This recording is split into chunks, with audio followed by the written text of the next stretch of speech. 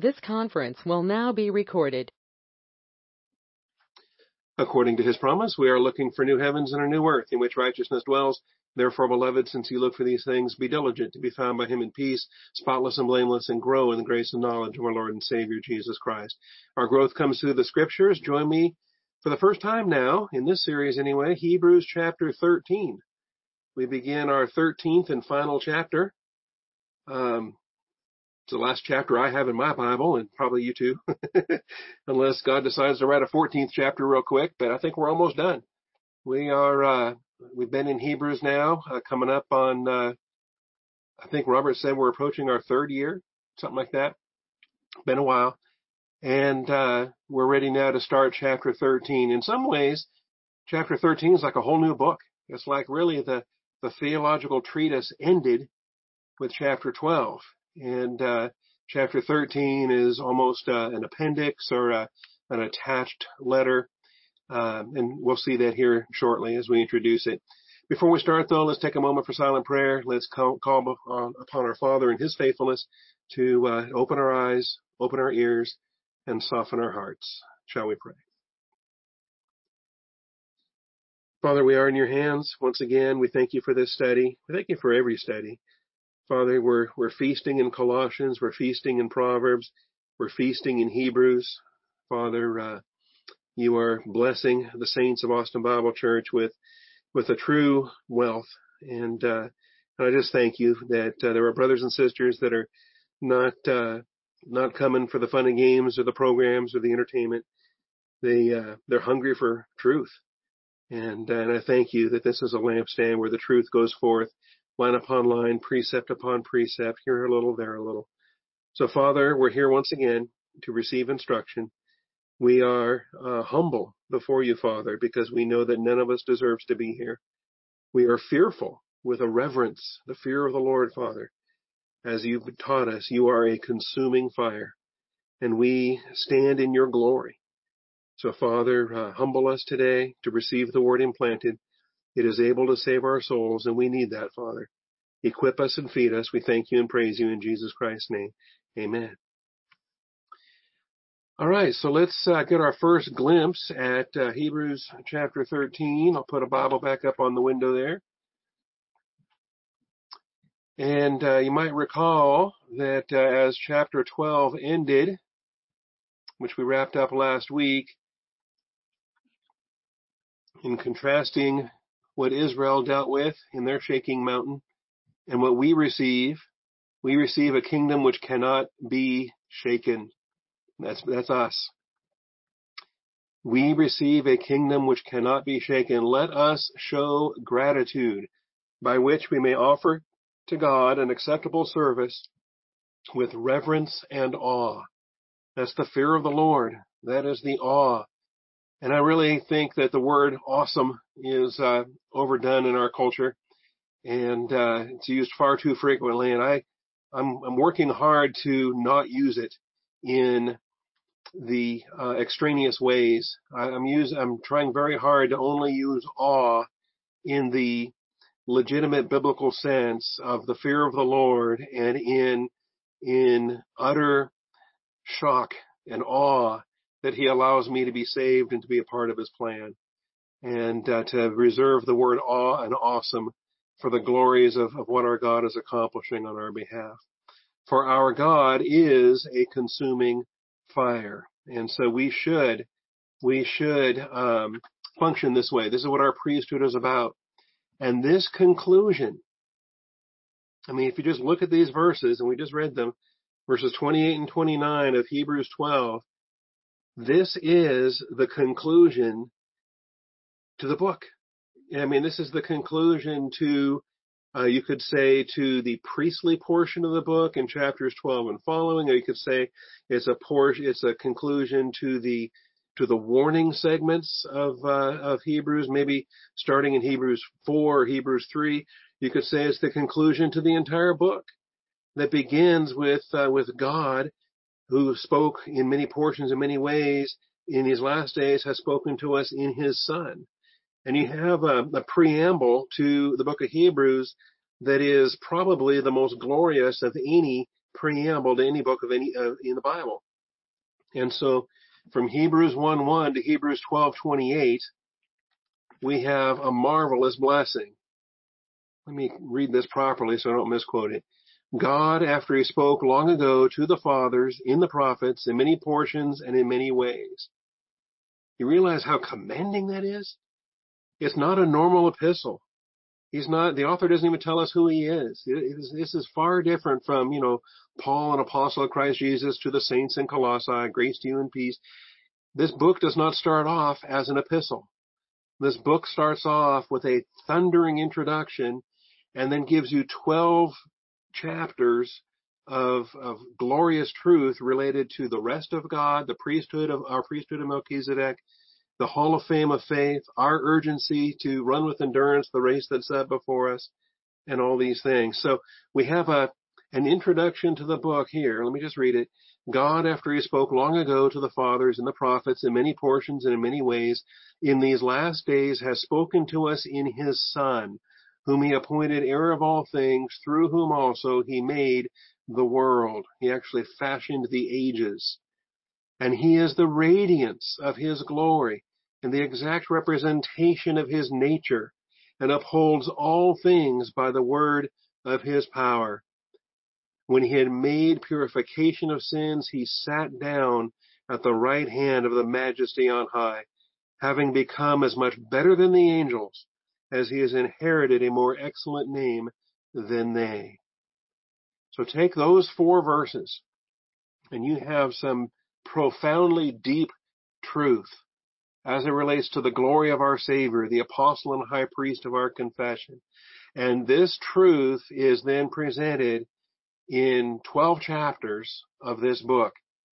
And it comes to a conclusion, really, in chapter 12, verses 28 and 29, with what we have received and how we show gratitude in offering to God an acceptable service with reverence and awe, for our God is a consuming fire.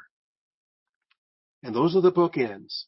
The powerful prologue, the powerful conclusion, and this amazing book that we have.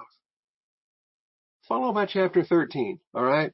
So, like I say, under the inspiration of the Holy Spirit, I think it was Luke, could have been Barnabas, whoever it was, that wrote this book, wrote these 12 powerful chapters, and then, again, under the inspiration of the Holy Spirit, he drafted a chapter that is more reminiscent of a Pauline epistle, more reminiscent of a New Testament book, includes some of the features we might expect, including a lot of urging in these early verses and some greetings at the end, some personal notes that he hopes to be with them shortly, and that Timothy's been released and things like that. There's some little personal notes.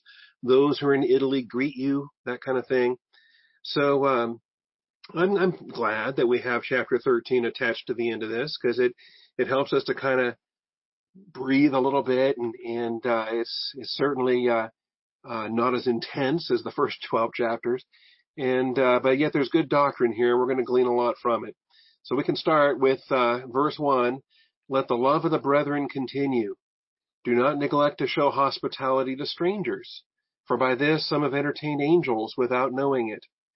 Remember the prisoners, as though in prison with them, and those who are ill-treated, since you yourselves also are in the body. Marriage is to be held in honor among all, and the marriage bed is to be undefiled. For fornicators and adulterers God will judge. Make sure that your character is free from the love of money, being content with what you have, for he himself has said, I will never desert you, nor will I ever forsake you. So that we confidently say, the Lord is my helper, I will not be afraid. What will man do to me? Remember those who led you, who spoke the word of God to you, and considering the result of their conduct, imitate their faith. All right, well, it goes beyond that. I'll stop the reading there. That's a good kind of kickoff to the epilogue chapter.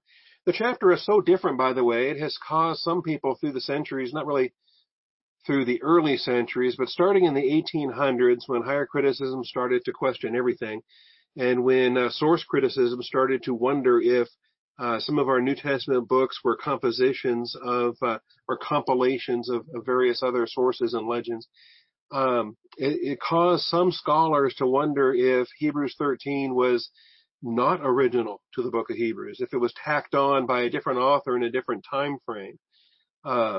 We reject all that, and we find very clearly like-mindedness between chapter 13 and the first 12 chapters, and there's really no internal reason to separate it, other than the fact that it's obviously with a different spirit, with a different attitude, with a different focus. The theological treatise is complete, and now this final personal exhortation is coming across in this chapter. I don't know how far we'll get today, at least verse 1 and 2, hopefully, and maybe 1, 2, and 3. We'll see how far we get. I'm skeptical, but we do have to, and you all are very skeptical, I know.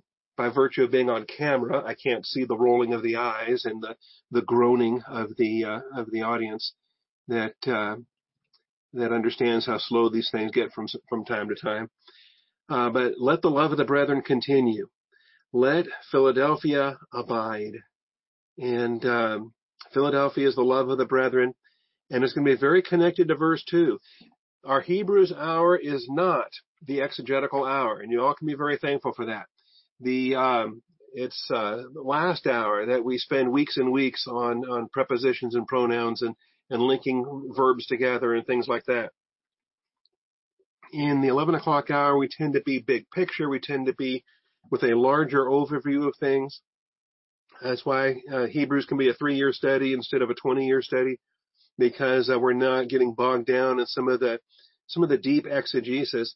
Here in verses 1 and 2, though, I'm going to give you just a little bit so that you can see the play on words that you would miss otherwise, and the fun that the author had, I think, to put these things together. And since he had fun writing it and I had fun reading it, I want us all to have fun understanding it for what it is. So starting in verse 1, understand why this is such a break here. The theological treatise of Hebrews, what I'm calling Hebrews 1 through 12 as a theological treatise. It's not an epistle. It's different from Romans and 1 Corinthians and 2. It's different from all of the New Testament epistles, because it is a theological treatise. It is now followed by a brief word of exhortation. And that's what I'm titling Hebrews 13. So I'm titling chapters 1 through 12, the theological treatise of Hebrews, followed by Hebrews 13, which I think is what the author is intending when he talks about a brief word of exhortation. And one of the things that makes people laugh sometimes is when they get to the end of the book of Hebrews and they read Hebrews 13:22. This is how the epistle actually ends. I think the theological treatise ends with our God is a consuming fire. That's the conclusion to the theological treatise.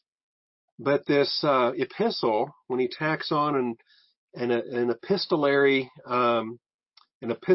addendum, when he attaches chapter 13 to the end of his theological treatise, he does say here, I urge you, brethren, bear with this word of exhortation, for I have written to you briefly.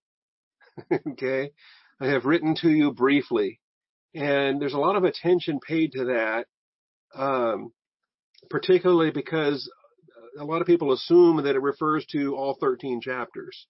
And then they laugh and say, what author in the New Testament would ever consider a work the length of Hebrews to be something brief? It's larger than anything Paul ever wrote. It's larger than Romans. It's larger than 1 Corinthians. I think I haven't counted the words, but there's 13 chapters, 13 very long chapters. I know Romans has 16 and 1 Corinthians has 16, but nevertheless, this is a lengthy book, and I don't know any author that could say, I've written to you briefly, if that phrase applies to the whole book. And so I think this, I have written to you briefly, is connected to this word of exhortation here. And I'm limiting that. I'll just color them yellow here. I'm limiting that to chapter 13. Bear with this word of exhortation, that his readers can appreciate that he took the time to tack on a chapter of personal exhortation to go with all of the other exhortations that are filling that theological treatise of chapters 1 through 12, if that makes any sense. And then a few other personal notes. Take notice that our brother Timothy has been released, with whom if he comes soon, I will see you. And greet all of your leaders and all of the saints. Those from Italy greet you. Grace be with you all. So these are the closing greetings, the closing details, some of the things that we talked about way back 3 years ago when we began this study, because they give us our best clues as to authorship and recipients and place of writing and other circumstances like that as well. In fact, this is kind of all we have to go by in the internal evidence of the text, are the little glimpses and clues that we have here. So based upon verse 22, if I'm correct, and when he says, bear with this word of exhortation, for I've written to you briefly, that's the description he's assigning to this 13th chapter. And the author himself giving us a clue that this is different than the overall theological treatise that he has, this masterpiece, this magnum opus of Hebrews, that is Hebrews chapter 1 through 12. Our God is a consuming fire. That's the conclusion there. Now we know from chapter 6 and from chapter 10, we know that the Hebrew epistle recipients have a past and present track record of love. And it's curious to me that when the author does decide to tack on a 13th chapter, and when it gets real personal with his readers, the first thing he starts with is keep it up. He says, he doesn't say start loving one another. They already do. Philadelphia already existed in the local church where these original recipients ministered. Okay?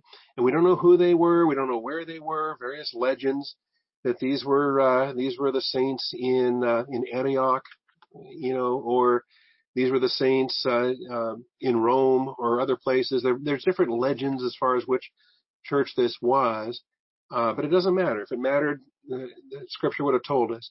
But the original Hebrew epistle recipients, that's what I mean by the first crowd that this letter was sent to, before it was recognized as being canon and put in the canon. The original Hebrew epistle recipients, they have a track record, a past track record and a present track record of love. And we saw that already. And it says let it continue. We'll stress the present tense on that. But when you go back to Hebrews 6, you'll notice, so I type it for us here, Hebrews 6:10.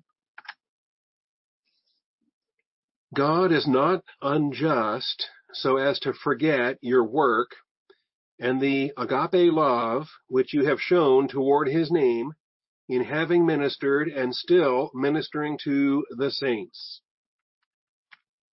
Make that slightly larger there, so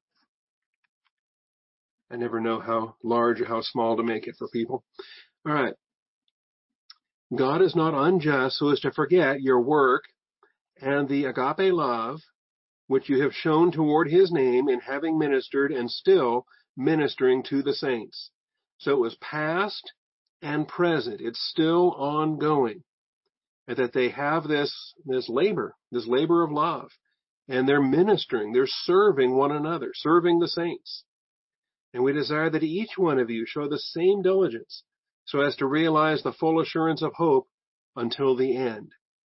So we don't just rest on our laurels. We don't stop with the love and say, okay, I've done enough now. There's enough reward waiting for me. No, as soon as you stop living in love, you're throwing away your rewards. And Scripture tells us don't do that.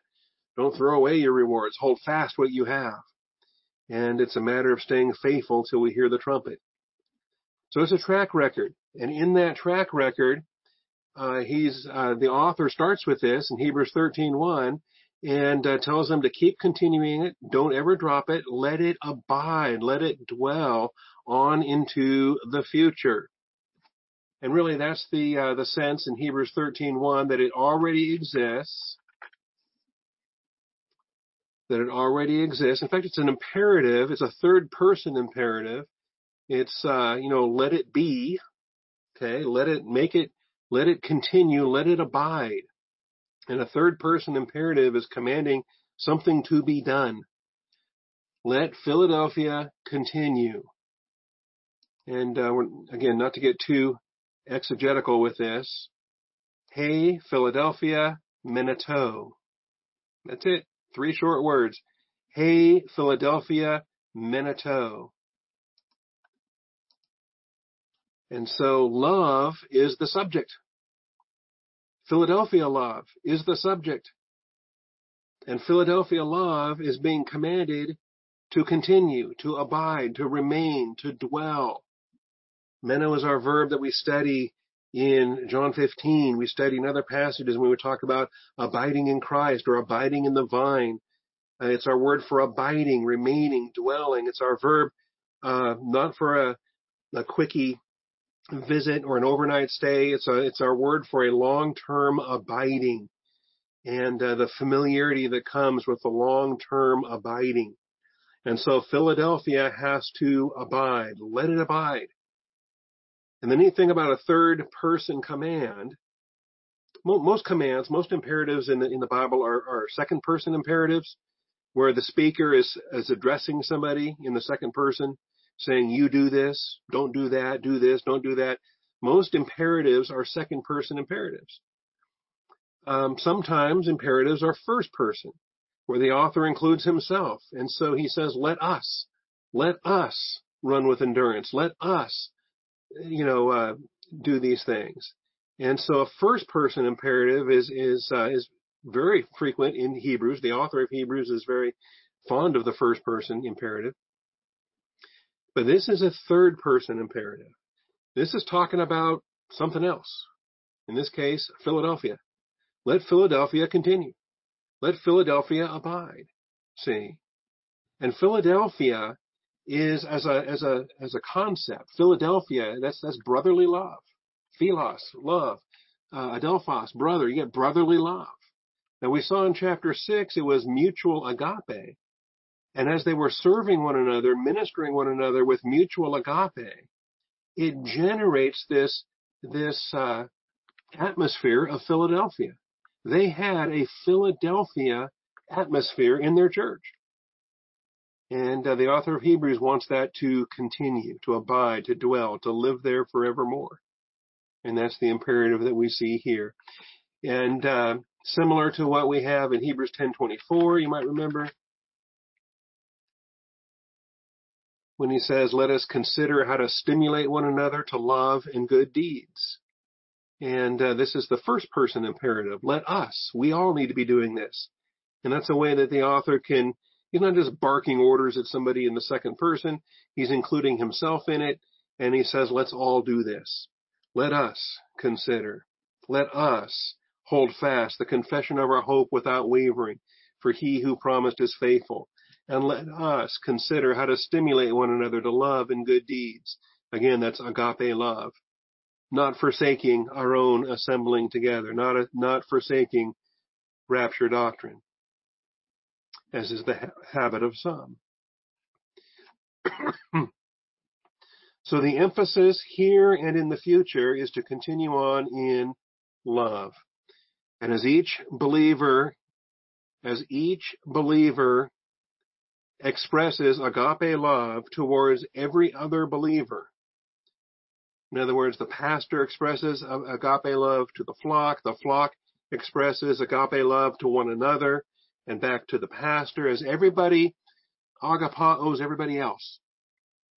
You remember the key of agape love is not taking into account the merit of the object. You're loving from the standpoint of your own integrity, your own character, your own soul. But as this love continues, as the agape is reciprocally expressed, what then gets generated is Philadelphia. Philadelphia comes into existence. It's like a secondary generation. It's not created ex nihilo. It's not created out of nothing, but it is generated as a consequence of the mutual reciprocal agape love that we are showing one to another. And so it's being exhorted to continue on. They've got a past record, a present track record. He urges them to keep on expressing love and to consider how to stimulate one another. Sometimes love requires stimulation. You got to get the sharp stick and get a poke in the hindquarters to get that love re-engaged and to keep that stimulation going. That was the chapter 10 exhortation. And so here, let Philadelphia abide. That's the nature of a third person imperative. Make it so. Make it so. Okay. Like the Star Trek quote, make it so. And really the best part about a third person imperative is it's going to happen if you don't stop it. It's going to happen if you just continue doing what you should be doing. Stay in the will of God. Stay in the Word of God. Keep serving one another. All these things. And as you do these things, Philadelphia will continue. Philadelphia will abide. See, I'm going to use Philadelphia a lot. I'm not talking about the city in Pennsylvania. Okay, I'm talking about the Philadelphia love that a local church should have in existence, abiding in that flock. Abiding in that flock. So that's how it begins. Philadelphia love, this might blow your mind a little bit. Philadelphia love is love for God. Is love for God. And you say, well, wait a minute. You told me earlier that it's philos and adelphos, love of the brethren. So if I want to generate Philadelphia love, I've got to find brothers and sisters and start loving them. Wait a minute. Okay. Don't confuse the etymology with the usage. Don't confuse the parts of a noun, the constituent parts of a noun, and get lost in what Scripture tells us is the basis for this kind of love. And Scripture tells us that the only way you can have Philadelphia love is by loving God. In other words, that you got to have it in the right order. If you don't agape God, if you don't love God, you will never have Philadelphia love for God's children. You will never have Philadelphia love for the brethren. And if you try to have love for the brethren, if you try to have philos without agape, if you try to have rapport and fellowship and the philos love that's built into the Philadelphia love, if you're trying to have rapport and you don't have agape, there's no foundation for it. And this is true in a local church. This is true in a marriage. This is true in all the expectations that the Bible has, where agape love is preeminent. And then all the other forms of love are built upon that foundation. So when it says, let the love of the brethren continue, the first clue in doing this is to love God. And when Jesus is teaching the sheep and goat parable, to me, he makes this plain as day. Because he says, to the extent you did it to one of these brothers of mine, even the least of them, you did it to me. Remember this? Remember this parable? This is the standard of judgment when he conquers at Armageddon and when he gathers the Gentiles together for judgment in sheep and goat judgment. When the Son of Man comes in his glory and all the angels with him, then he will sit on his glorious throne. So this hasn't happened yet. This is still future. We are pre-tribulational, rapturous, and pre-millennialists. So Jesus is not yet on the throne of David in Jerusalem judging the world, but that day is coming. And all the nations will be gathered before him. And he will separate them from one another, either all the nations or all the Gentiles, and gather before him. And he's going to divide them left and right. You thought it was impressive when Moses parted the Red Sea? Jesus is going to part all the Gentiles left and right. Believers on the right, and unbelievers on the left. All right. So he will put the sheep on his right, goats on the left. And the king will say to those on his right, "Come, you who are blessed of my Father, inherit the kingdom prepared for you from the foundation of the world." So born again believers, blessed of the Father, unbelievers aren't blessed of the Father. Born again believers that survive the tribulation, they get to enter into the kingdom. They get to inherit the kingdom. And they're going to enter in, and they become the forefathers of all the millennial saints that get born during the millennium. So they're not raptured, they're not resurrected. They're still in their mortal bodies, having survived the tribulation. They enter into the millennium so they can have the millennial babies and repopulate the earth for the 1,000 years. Jesus says, "For I was hungry, you gave me something to eat. I was thirsty, you gave me something to drink. I was a stranger, and you invited me in. Naked, and you clothed me. I was sick, and you visited me. I was in prison, and you came to me." This, by the way, this theme of remember the prisoners is another element that comes up in Hebrews 13:1. I think the author of Hebrews 13 is actually adapting the sheep and goat judgment passage for his exhortation here in Hebrews 13. Then the righteous will answer him, "Lord, when did we see you hungry? When, and feed you, or thirsty and give you something to drink? When did we see you a stranger and invite you in, or naked and clothe you?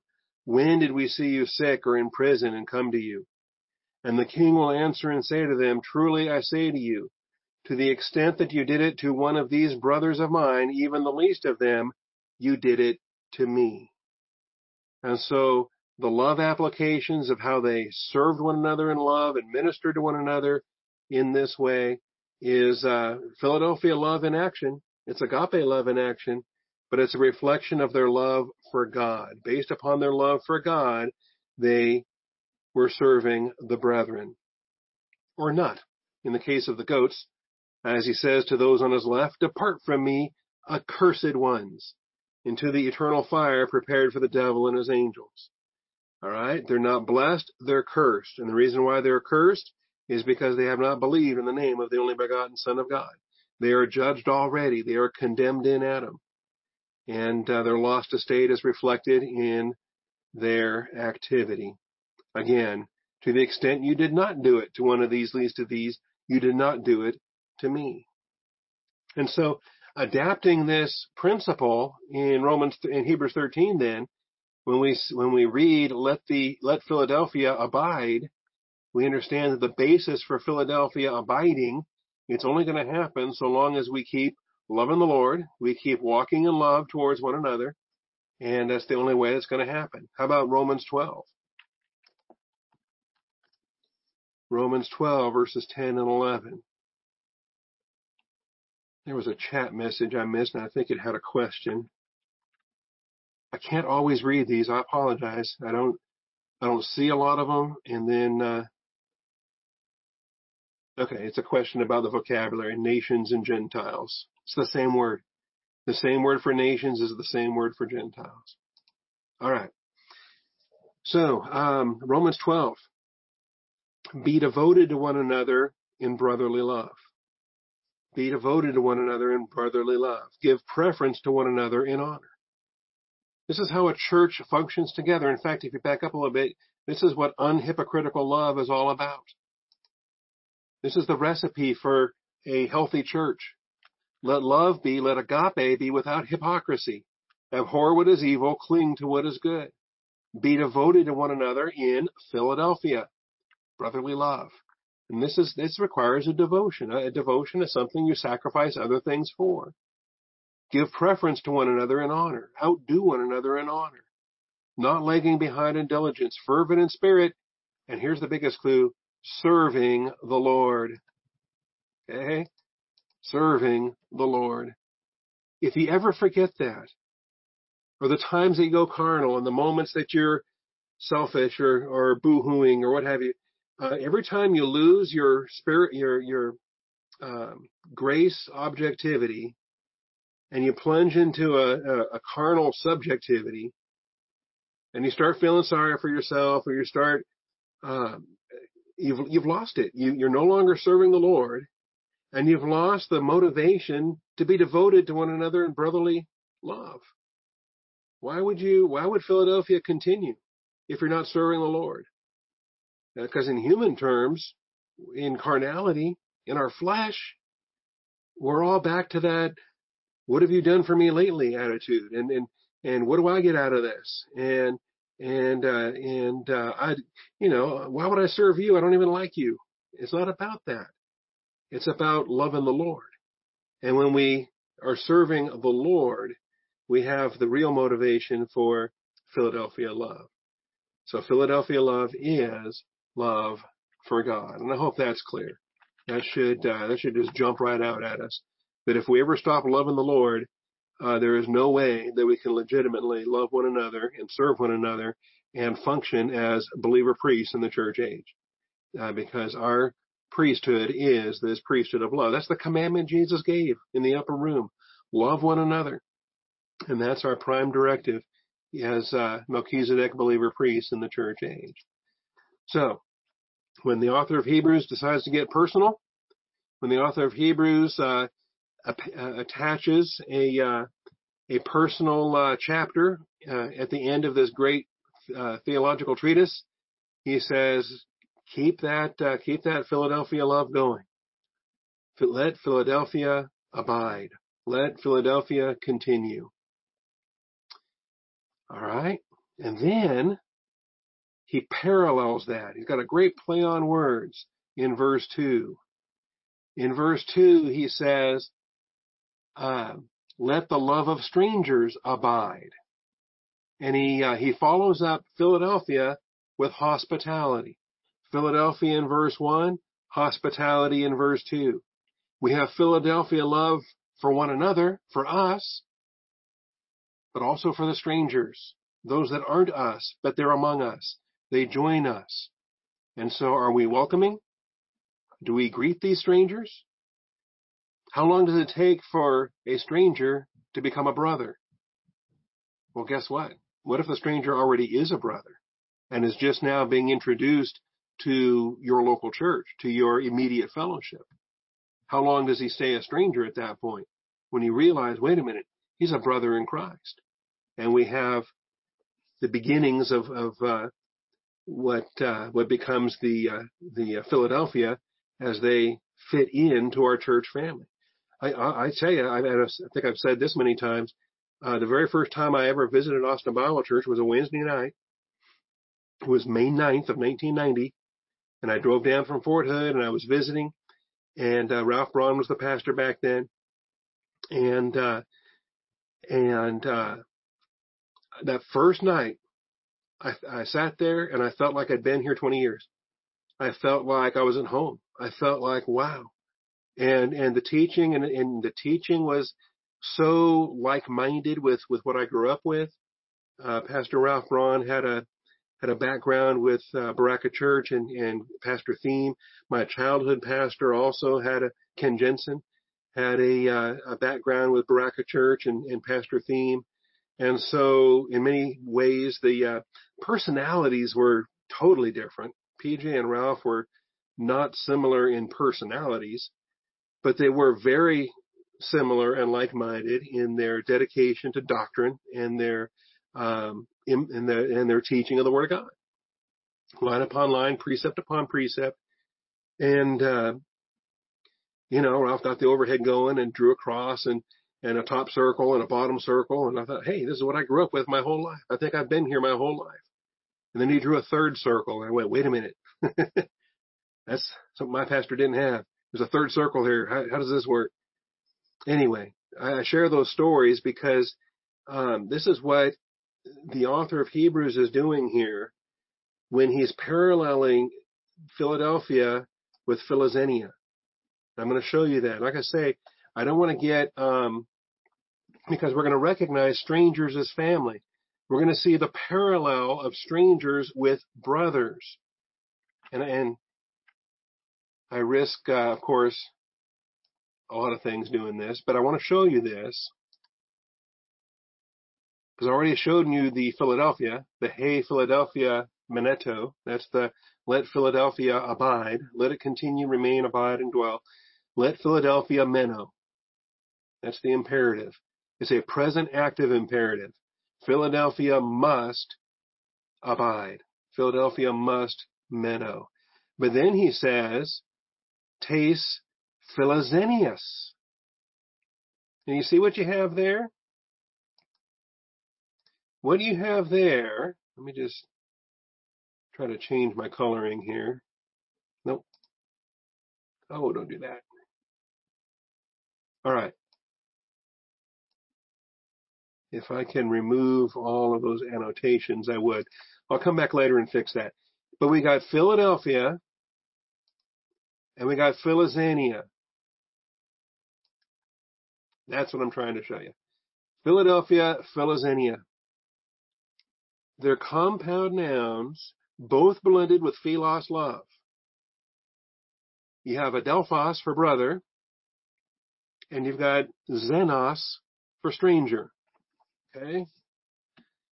And all these moron reporters and liberals and nut jobs that they constantly, that they love using the word xenophobia, right? Xenophobia this and xenophobia that. And if the president puts a travel ban on Wuhan, China because of a disease, and they say, oh, you're just xenophobic. Now you know the Greek noun that it's coming from. Xenos is a stranger, and xenophobia would be an irrational fear or hatred of strangers. Really not hatred, but it's used that way. It's a fear of strangers. This is a love of strangers. So it's not a phobia, it's a philia, right? We've got different philias. Won't get into that. But the philias that you might have in different things. But this is a stranger philia. And to be a philazenia is parallel, in verse 2, is parallel to be a Philadelphia in verse 1. That's what I'm trying to highlight. And because this is not exactly an exegetical hour, I don't have slides to show all this. I'm not giving you Strong's numbers. We're not surveying usages and doing all the rest. I'm just putting up there on the slide for you to see them side by side. So if Philadelphia is to continue, what is Philazenia supposed to do? Well, it's a negative imperative, and don't be neglected. Don't be neglected. So let Philadelphia abide, and don't neglect Philazenia. Don't neglect hospitality. Philadelphia must abide, and hospitality must not be neglected. If you want to paraphrase it in a different way, that's a good way to do it. Okay? I'm going to keep that up as well because there's more. The author just goes beside himself when he is beginning this paragraph with these plays on words. And he's not done. The Philadelphia Philazenia tandem is not the only one here. There's three tandems in these early verses. Hospitality. Hospitality is both a personal and corporate blessing, recognizing strangers as family. You can be personally hospitable. A local church must be corporately hospitable. And it's more than just simply having one or two hospitable people in the church. You know, it's not just the one guy with a gift. It's not just one or two friendly people that seem to be very suited to greet visitors. And the hospitality ministry, or the mercy showing ministry, giftedness in the hospitality ministry, they're a blessing in any flock. But the spirit of welcoming, the spirit of hospitality, that has to be, that Philazenia has to be a generated atmosphere, just like Philadelphia has to be a generated atmosphere within the local church. In other words, it's corporate, it's collective, it's all of us together. It's not just, the odd duck, the one or two friendly people. We assign them the visitation committee so that the rest of us can just be a bunch of grumps and curmudgeons and antisocial jerks. Okay. No. Everybody together is to have the sacrificial love, the Philadelphia love, and the Philoxenia love that we have. Love of the brethren and love of the strangers, both on a personal basis and a corporate basis. Recognizing strangers as family. And so we read that there in Hebrews 12:2. Do not neglect to show hospitality to strangers, for by this some have entertained angels without knowing it. For by this some have entertained angels without knowing it. There's ignorant fruit that happens when in your ignorance, when you could be completely unaware, oblivious, clueless to the fact that God is testing you with non-human testing circumstances. And I think he dispatches angels in different ways because more likely than not, human beings wouldn't be able to accomplish the mission and keep a straight face.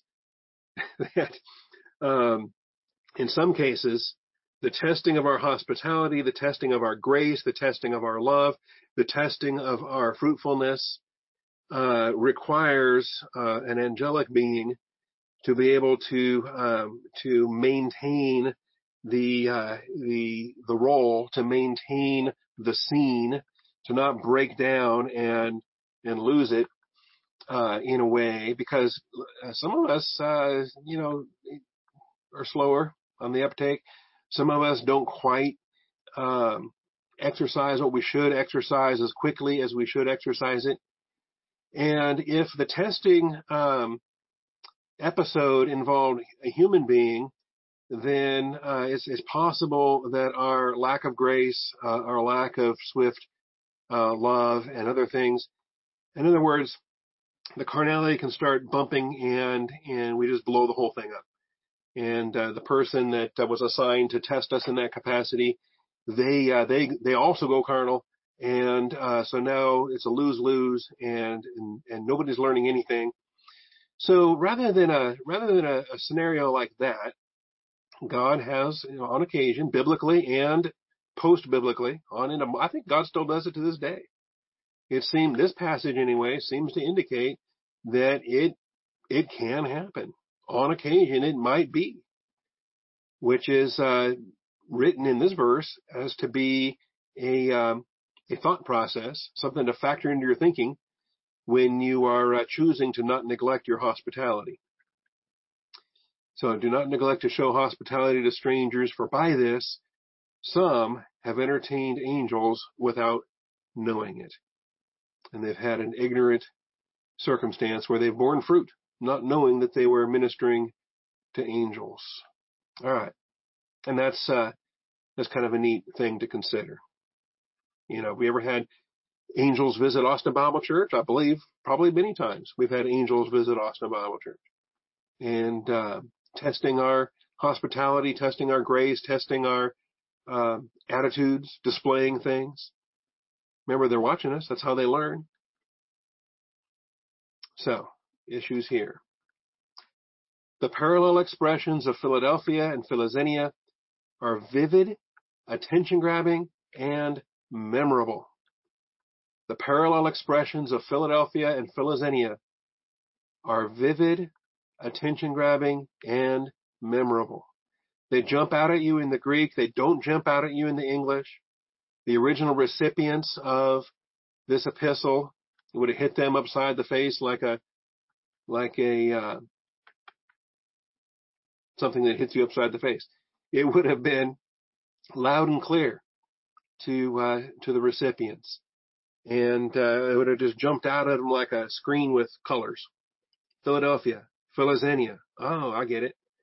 And so it's vivid, It's attention grabbing. It's memorable. Hey Philadelphia, Minato, tes Philizenius, me epilanthanesta. All right, that one's more hard to pronounce. But the verses start with the nouns, with Philadelphia, with Philizenia, then the verbs. So let Philadelphia abide. Let Philizenia not be neglected, not be forgotten. That's what we see there. Okay? Understand, the New Testament and the Apostolic Fathers, they would make frequent exhortations to hospitality. The New Testament and the Apostolic Fathers make frequent exhortations to hospitality. And I only listed one. I could have listed several more in the Apostolic Fathers. We're talking about Clement and Tertullian and Polycarp and Irenaeus and Ignatius and all the other early church fathers. They're called the Apostolic Fathers. And in the Didache, we've got a neat reading I wanted to share with you this morning as well. So we'll be looking at that here in a moment. But they exhort church-age saints to hospitality in a very transformative way. Because before the church age, there was an older cultural norm. The ancient Near East was ferocious in their hospitality cultural norms. So much so that it leads to some bad conclusions today. I think it gets abused. The cultural norms of the ancient Near East get abused today by liberals that try to dismiss Bible revelation and instead substitute cultural norms. And I don't want to get lost in those details. It's just the thought struck me. There were already in existence before the church age. So go back to Old Testament theology. Go back to Israel and their culture. Even if they didn't have an Old Testament, the Jewish people, the Hebrews of the ancient Near East, would have had a cultural norm of hospitality.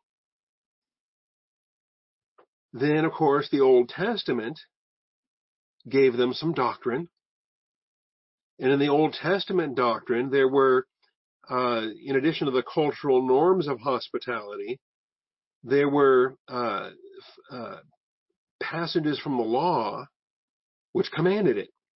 And it commanded it for the sake of remembering how Israel used to be bond slaves in Egypt. They used to be slaves. And so that should motivate their graciousness towards others, their hospitality towards others. And there's other Old Testament passages that speak to hospitality as a part of who they are as Old Testament believers. Okay? In other words, they're going to love the Lord their God, and they're going to love their neighbor as themselves. That is a hospitality principle of Old Testament doctrine. Now, New Testament doctrine comes along and just takes it completely to a whole different level, a whole different playing division. Okay, in some respects, you could say the Old Testament hospitality is AAA baseball, but New Testament hospitality, that's major leagues. Okay, that's the pinnacle, and the reason why it's the pinnacle is because we are a priesthood in Christ, that we have the love one another mandate with agape love in ways that are far beyond loving the Lord your God and loving your neighbor as yourself. So far beyond that Jesus says, here's a new commandment for you, which in some ways isn't new at all, but in other ways is new like I'm trying to describe here. So we have New Testament exhortations, we have Apostolic Father exhortations, and these are well known and should be easy for us to see as they get more screen space. If I move this up top, I think. Yeah.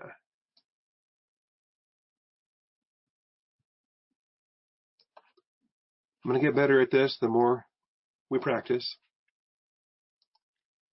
1 Timothy 3:2.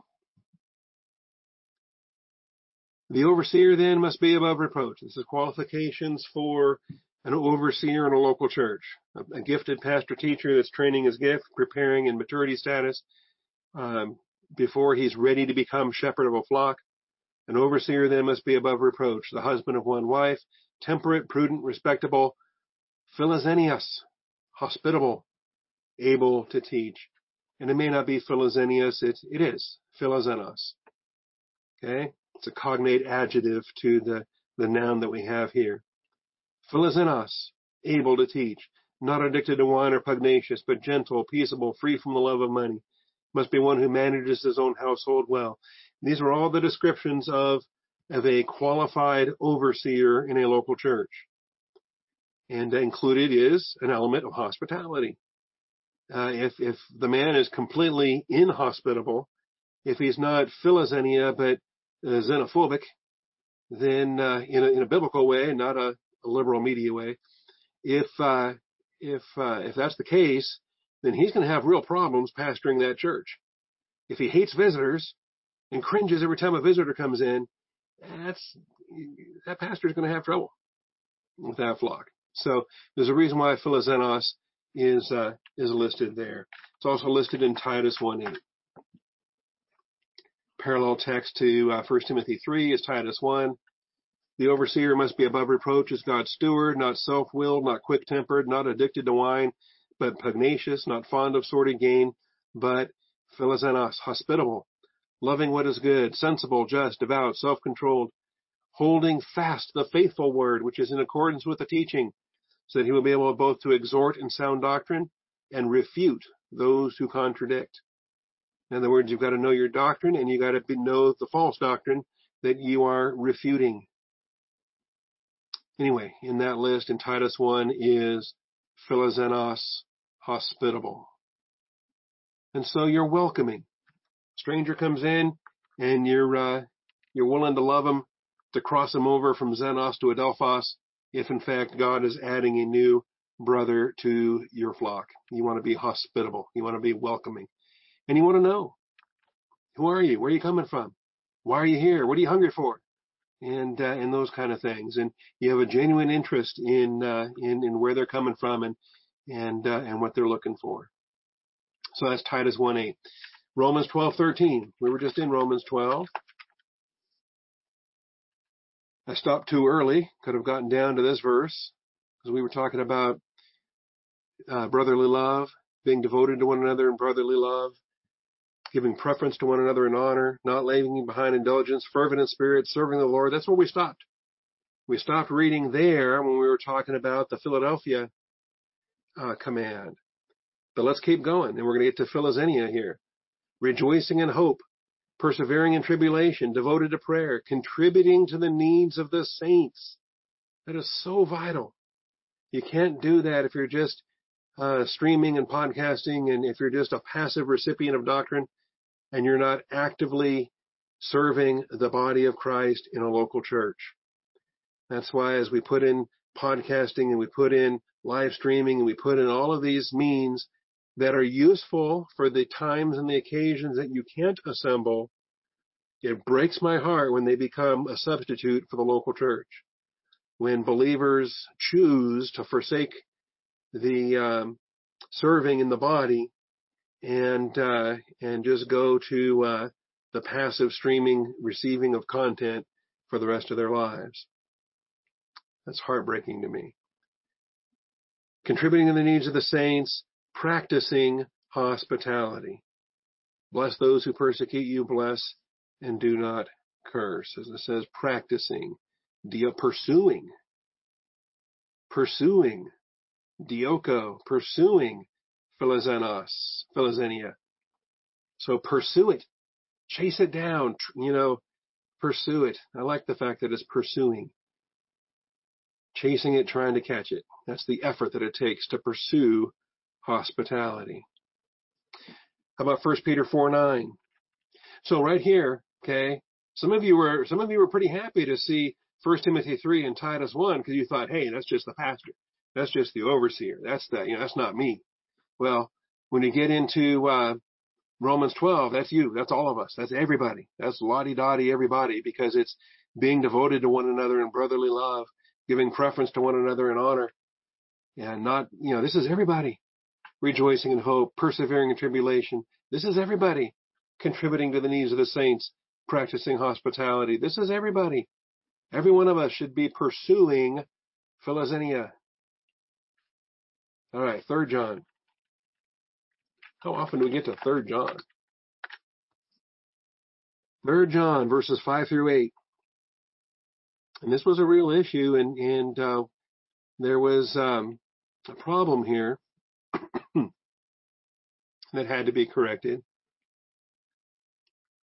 Writing to the beloved Gaius, whom I love in truth, says, Beloved, this is John writing to Gaius, Beloved, I pray that in all respects you may prosper and be in good health, just as your soul prospers. You ever put your earthly wealth and health in direct ratio to your spiritual well-being, to the capacity of your soul? That's what John does right here with Gaius. I think it's powerful. I was very glad when brethren came and testified to your truth. That is how you are walking in truth. For I have no greater joy than this, to hear of my children walking in the truth. And that's my joy as well. When I hear about Pastor Dan at Corpus Christi, or Pastor Cliff in Bastrop, or, to hear that they're walking in truth. They're feeding their flocks. They're living the Word of God. That to me, there's no greater joy than that. Beloved, you are acting faithfully in whatever you accomplish for the brethren. So you say, hey, this seems like this is a Philadelphia passage, because he's talking to the agapetos, the beloved, and accomplishing for the adelphos, the brethren. But then he says, and especially when they are xenos, when they are strangers. Because there's the brethren that we know, the brethren that we serve with, that we abide with. There's the brethren that we serve, normally, daily, in a Philadelphia kind of way. But then there's also the brethren that are still strangers. And we have to love them in a philoxenia kind of way, especially when they are strangers. And they have testified to your love, your agape love, before the church. You do well. You will do well to send them on their way in a manner worthy of God. Worthy of God. See, you're only doing this if you love the Lord. For they went out for the sake of the name. They went out for the sake of the name, accepting nothing from the Gentiles. When we have visiting missionaries and pastors and they're serving the Lord, they're not going to take money from the unbelievers. They're not going to resort to Madison Avenue promotion or gimmicks or any of that. They're serving the Lord, and we should support such men so that we may be fellow workers with the truth. I'm running out of time. I want to get to Didache, and then we'll have to pick up here next week. I can't do that there. Of course, that's the New American Standard Bible. I got to do it here. All right. So I'm looking for Didache 11, 3 through 6.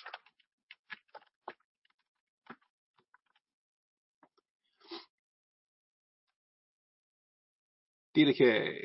Now, this is not the Bible. This is not the New Testament. But this is the early, could even be first century, at the very second century at the latest.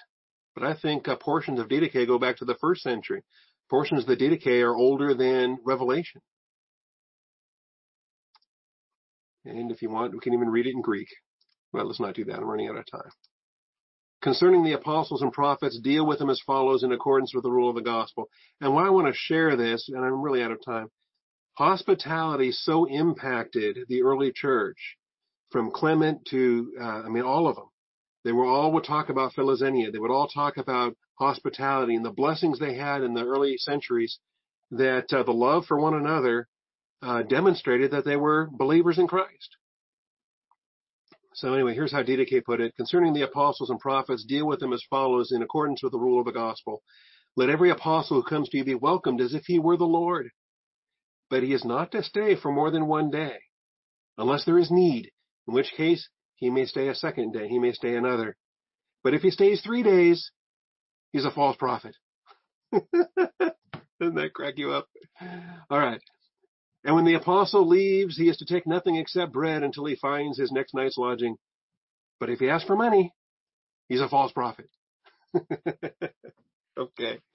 Anyway, a little rule of thumb there in these things. So anyway, I just want to share that with you. The concept of hospitality had an impact in the early church. And anyone who wants to read the Didache, if you don't have the Didache, you don't have it available, Grace Notes has it. Warren can email you a PDF. We'll have to pick up here next week with hospitality because there's more that's being talked about. And the hospitality towards angels. Ministry, the ignorant ministry we can have with not knowing any better, knowing that we're ministering to angels is interesting. Okay? Let's close in prayer. Father, we thank you for this day. We thank you for this message. We got a good jump on Hebrews chapter 13, Father. I thank you for the closing exhortations that are very personal and very applicable, that are just as valid for us here today in loving the brethren and loving the strangers. I pray that we learn these things. I pray that we pay heed to the warnings that are given. And there's some pretty blunt expressions coming up related to fornication and adultery and so forth, Father. We're going to preach it as it says and make the applications, Father. So we just thank you again for brothers and sisters and for the storehouse and the dispensary that Austin Bible Church is. We have such wealth because we are knit together by the teaching that you've provided. Father, thank you for that teaching. Thank you for knitting us together in love. Thank you for encouraging our hearts. Thank you for this infinite, unending wealth that we have. We thank you and we praise you in Jesus Christ's name. Amen.